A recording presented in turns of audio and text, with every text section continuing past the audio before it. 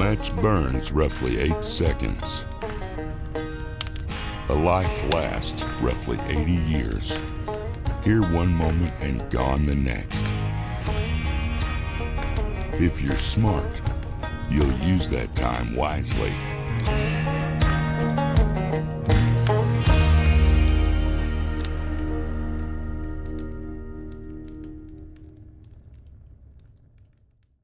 Hello, everyone.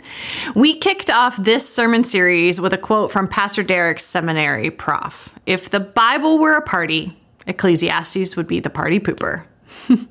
Now, if your glass is generally half empty, you're going to really love this book. But if your glass is generally half full, well, I just ask you to hang in there.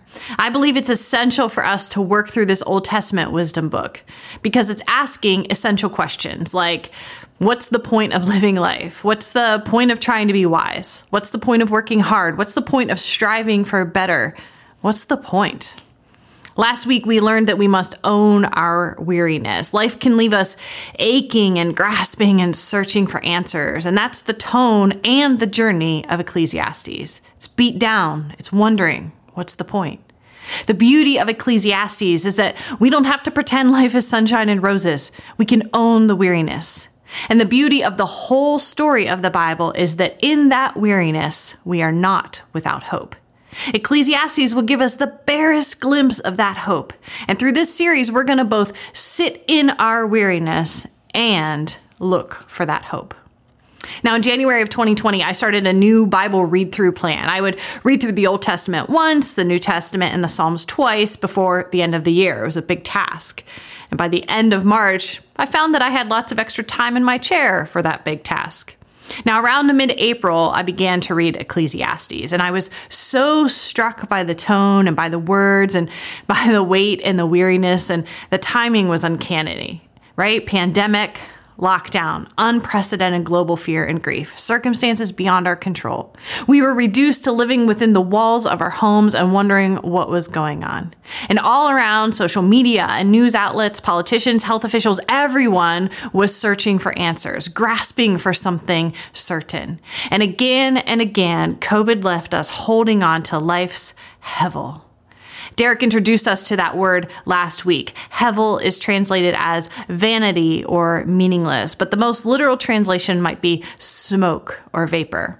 Even the wisest among us seem to be left holding nothing but vapor. And 2 years later, we've certainly gained some knowledge, but what about wisdom? Every culture and every time has sought to find certainty and wisdom. We're left with great literary works that reveal as much, but perhaps more easily recognized are the wisdom sayings that are passed on. As one generation grapples to make sense of the world around them, they pass on what seems to be their best wisdom. And we hear and we use these all the time. Generally, we call them proverbs. Here's a few common ones from our culture. Haste makes waste. Actions speak louder than words. An apple a day keeps the doctor away. Absence makes the heart grow fonder. Laughter is the best medicine. And let's throw in a few biblical ones from the book of Proverbs. He who trusts in his riches will fall, but the righteous will thrive like foliage. Commit your work to the Lord, and your plans will be established. Whoever loves pleasure will be a poor man. He who loves wine and oil will not be rich. Train up a child in the way he should go, and even when he is old, he will not depart from it. Wouldn't it be so awesome if these proverbs were guaranteed?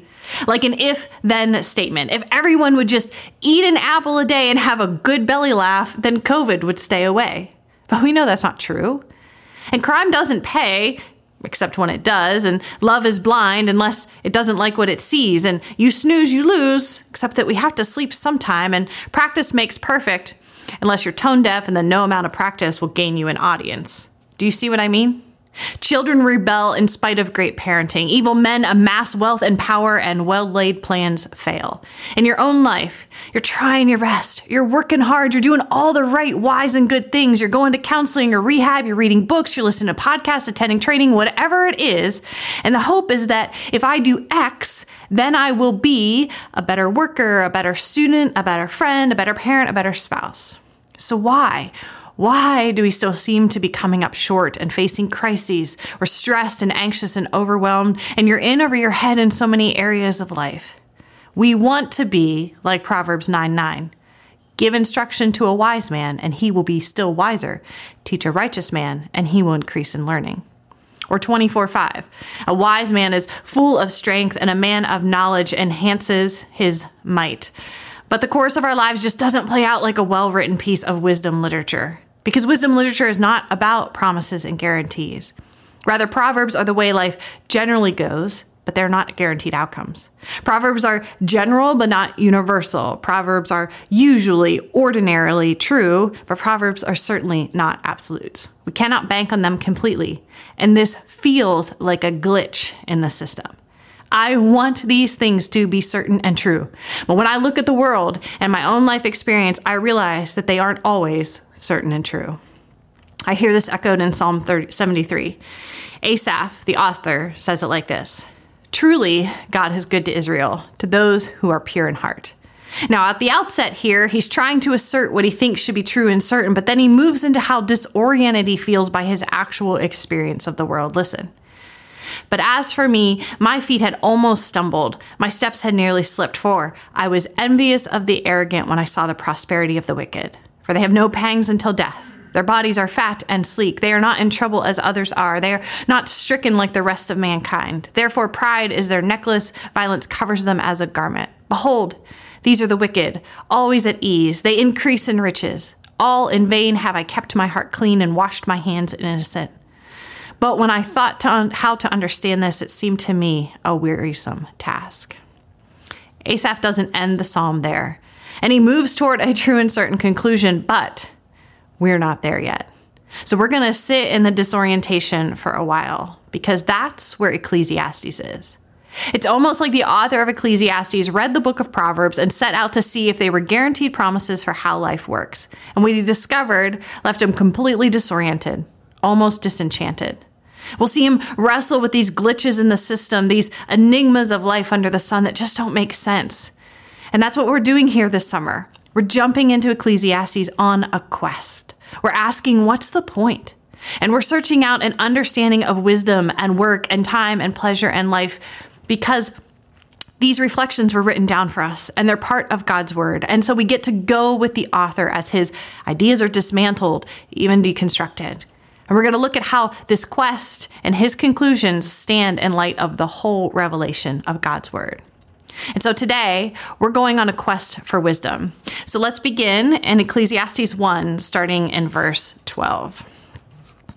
"I, the preacher, have been king over Israel in Jerusalem, and I applied my heart to seek and to search out by wisdom all that is done under heaven. It is an unhappy business that God has given to the children of man to be busy with. I have seen everything that is done under the sun, and behold, all is vanity and a striving after wind. What is crooked cannot be made straight, and what is lacking cannot be counted. I said in my heart, I have acquired great wisdom, surpassing all who were over Jerusalem before me, and my heart has had great experience of wisdom and knowledge. And I applied my heart to know wisdom and to know madness and folly. I perceive that this is but a striving after wind. For in much wisdom is much vexation, and he who increases knowledge increases sorrow." Remember, the preacher is Koheleth in Hebrew, and so we're calling him Q.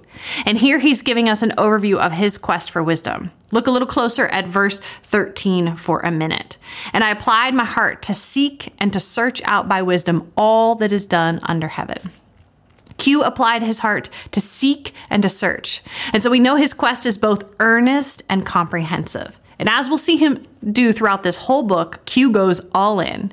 In fact, the word that he uses here, seek, means something like reconnaissance. This brings two things to mind for me. First, I cannot help but think about the beginning of the first Toy Story movie when Woody deploys the army guys on a reconnaissance mission of the birthday party downstairs, right? So that they will know what new toys are being unwrapped.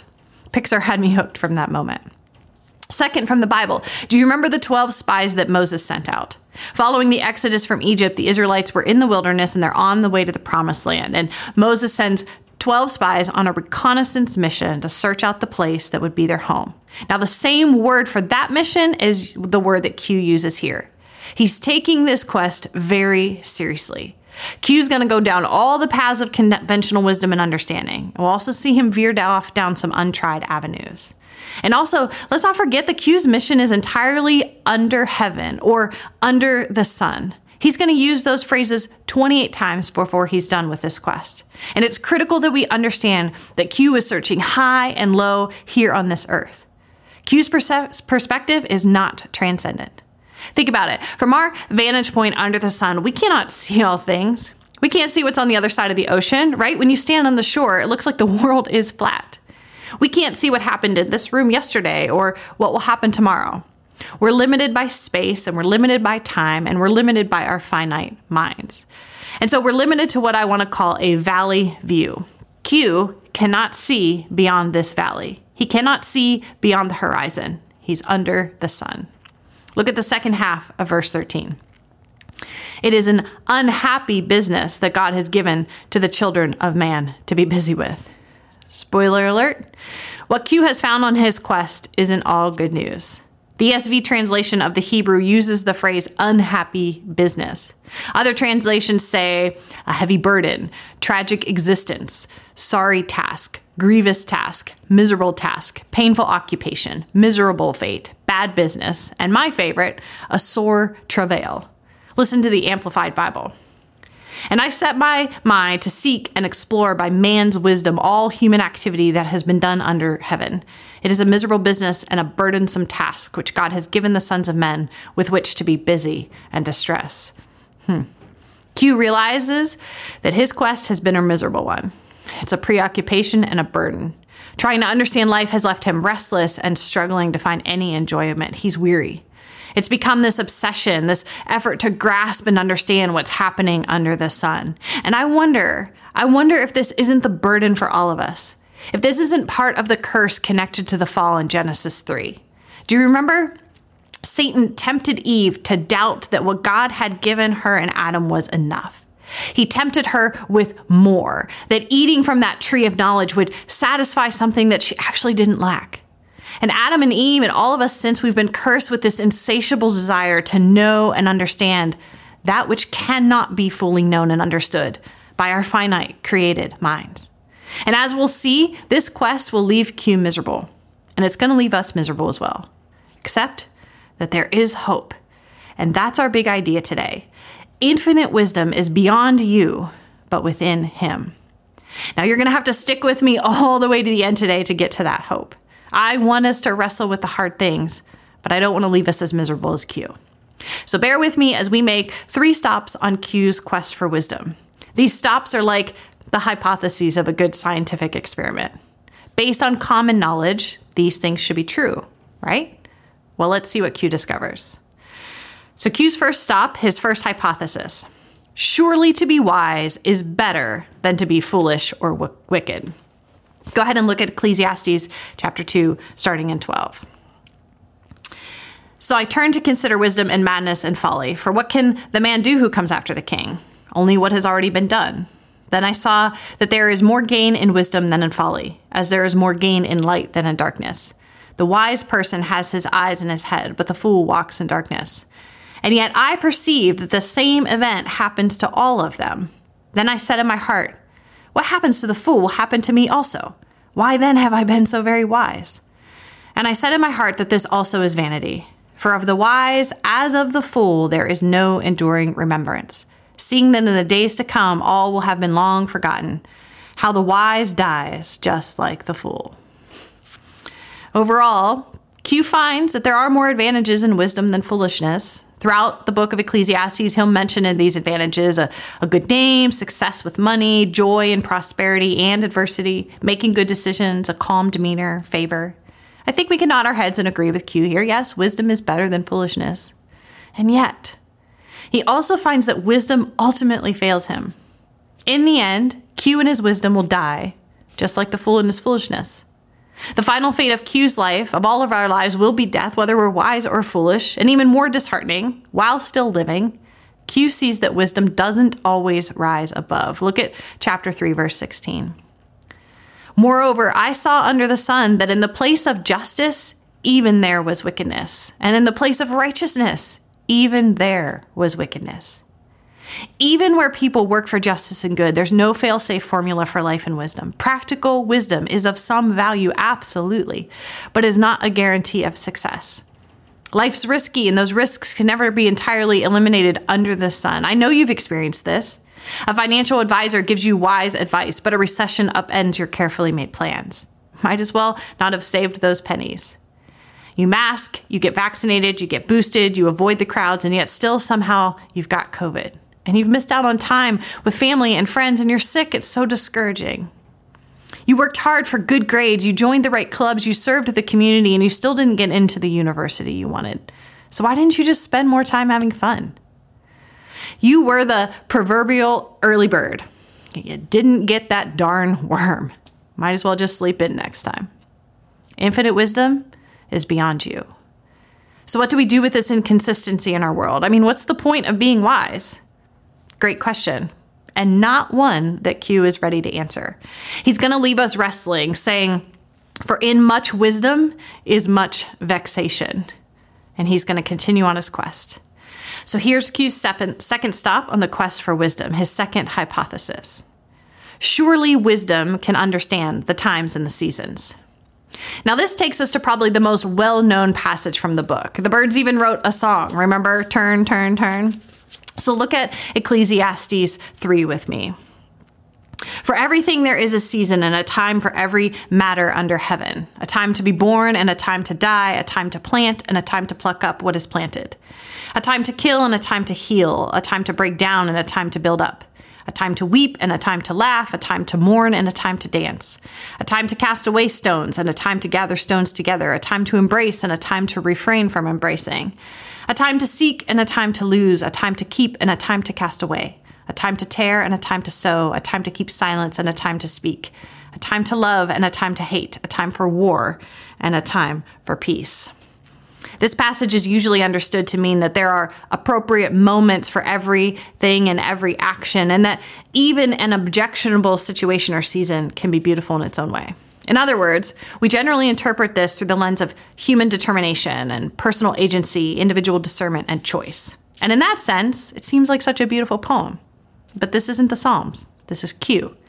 So a little less Jane Austen, a little more Bronte sisters, less Toy Story and more Beetlejuice. And surprise, surprise, the message here is actually fairly bleak. In the context of his quest for wisdom, Q is pointing out that times and seasons are not about our decisions or our actions. Rather, they're about God's activity in this world and our response to his work.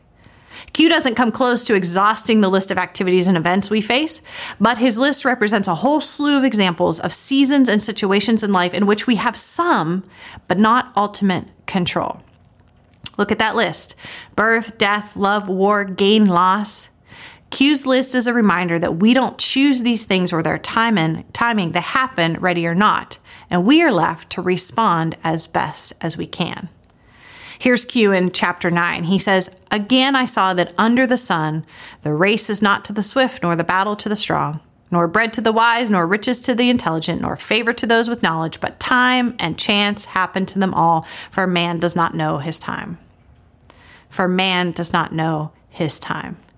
From our vantage point under the sun, we cannot see all of time or circumstance. Our brains just aren't big enough. God alone is above and in control of time and eternity, but here's what we do. We work really hard to try to understand everything so that we can be prepared for every eventuality and every season. So you can follow the news cycle, you stay on top of world events, you follow brilliant thinkers, you listen to your favorite celebrities' opinions. We're all different, but we all have something we want to be knowledgeable in, something we want to be really good at, some area of life that we want to be super smart in. Except it doesn't work, right? You graduate from college and you realize you don't know nearly as much as you thought you did. You finally land your dream job only to realize that it's missing parts of the dream. You get married to your dream boat and your happily ever after becomes happiness once in a while. You buy your dream house and the furnace quits working on the coldest day of the year. We want it all, and we go to great lengths to earn and achieve, learn and plan to have it. And just when it's within our reach, it's hevel, it's vapor, it vanishes. And that's what Q is talking about. And I think we should listen. Under the sun, all our striving will be after wind, for infinite wisdom is beyond us. But Q gives us just the barest glimpse of hope here. He says, I perceived that whatever God does endures forever. Nothing can be added to it, nor anything taken from it. God has done it so that people fear before him. That which is already has been. That which is to be already has been. And God seeks what has been driven away. Unlike us, God is sovereign and transcendent. He's outside space and time. He determines, and we don't understand, but we can trust that he will take care of what has been driven away. These are the things that are beyond our grasp, like why our best laid plans go awry, or why the small business owner who tries to make all the right decisions finds himself bankrupt, or why someone choosing a healthy lifestyle is diagnosed with a rare disease, or why your neighbor who's so generous is treated so badly by her kids. Q is not giving us the answers to these enigmas. His wisdom is failing him, but he's hoping that that though infinite wisdom is beyond him, it's within God. Now, Q's not satisfied, so he's going to continue his quest for wisdom. And if you follow the reading plan on YouVersion, and I encourage you to find it by searching Who is Grace in the app, you'll read every word of Ecclesiastes, and you'll find Q looking high and low for wisdom in justice, in work, in loneliness and companionship, power, oppression, wealth, the future, youth, old age, and more.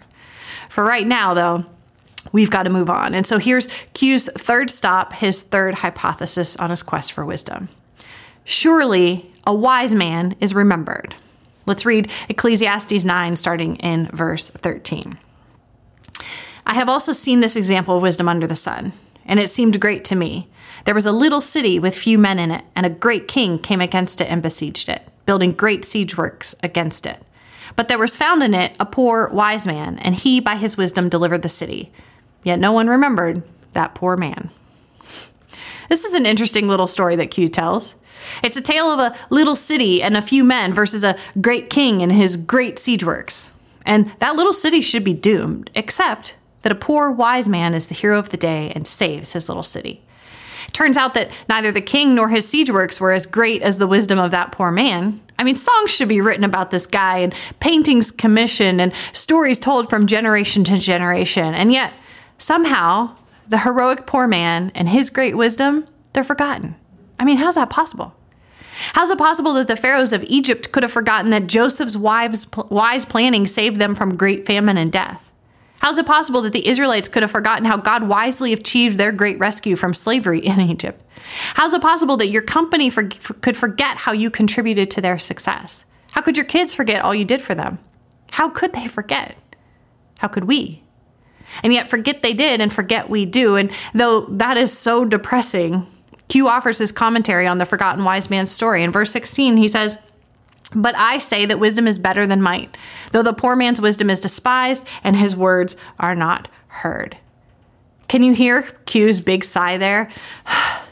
I mean, I guess wisdom is better. It does have some value. Like a consolation prize. You participated in life. Hurrah. And that's it. This brings a depressing end to Q's hypotheses. Surely to be wise is better than to be foolish or wicked. Surely wisdom can understand the times and seasons. Surely a wise man or woman is remembered. Q wraps up his quest for wisdom with his conclusion. Wisdom will only take you so far before you hit a dead end. Q says this in chapter 7. "All this I have tested by wisdom. I said, I will be wise, but it was far from me. That which has been is far off and deep, very deep. Who can find it out?" All that work, all that dedication and time and effort striving, only to be left grasping the vapor. So I hated life because what is done under the sun was grievous to me, for all is vanity and a striving after wind.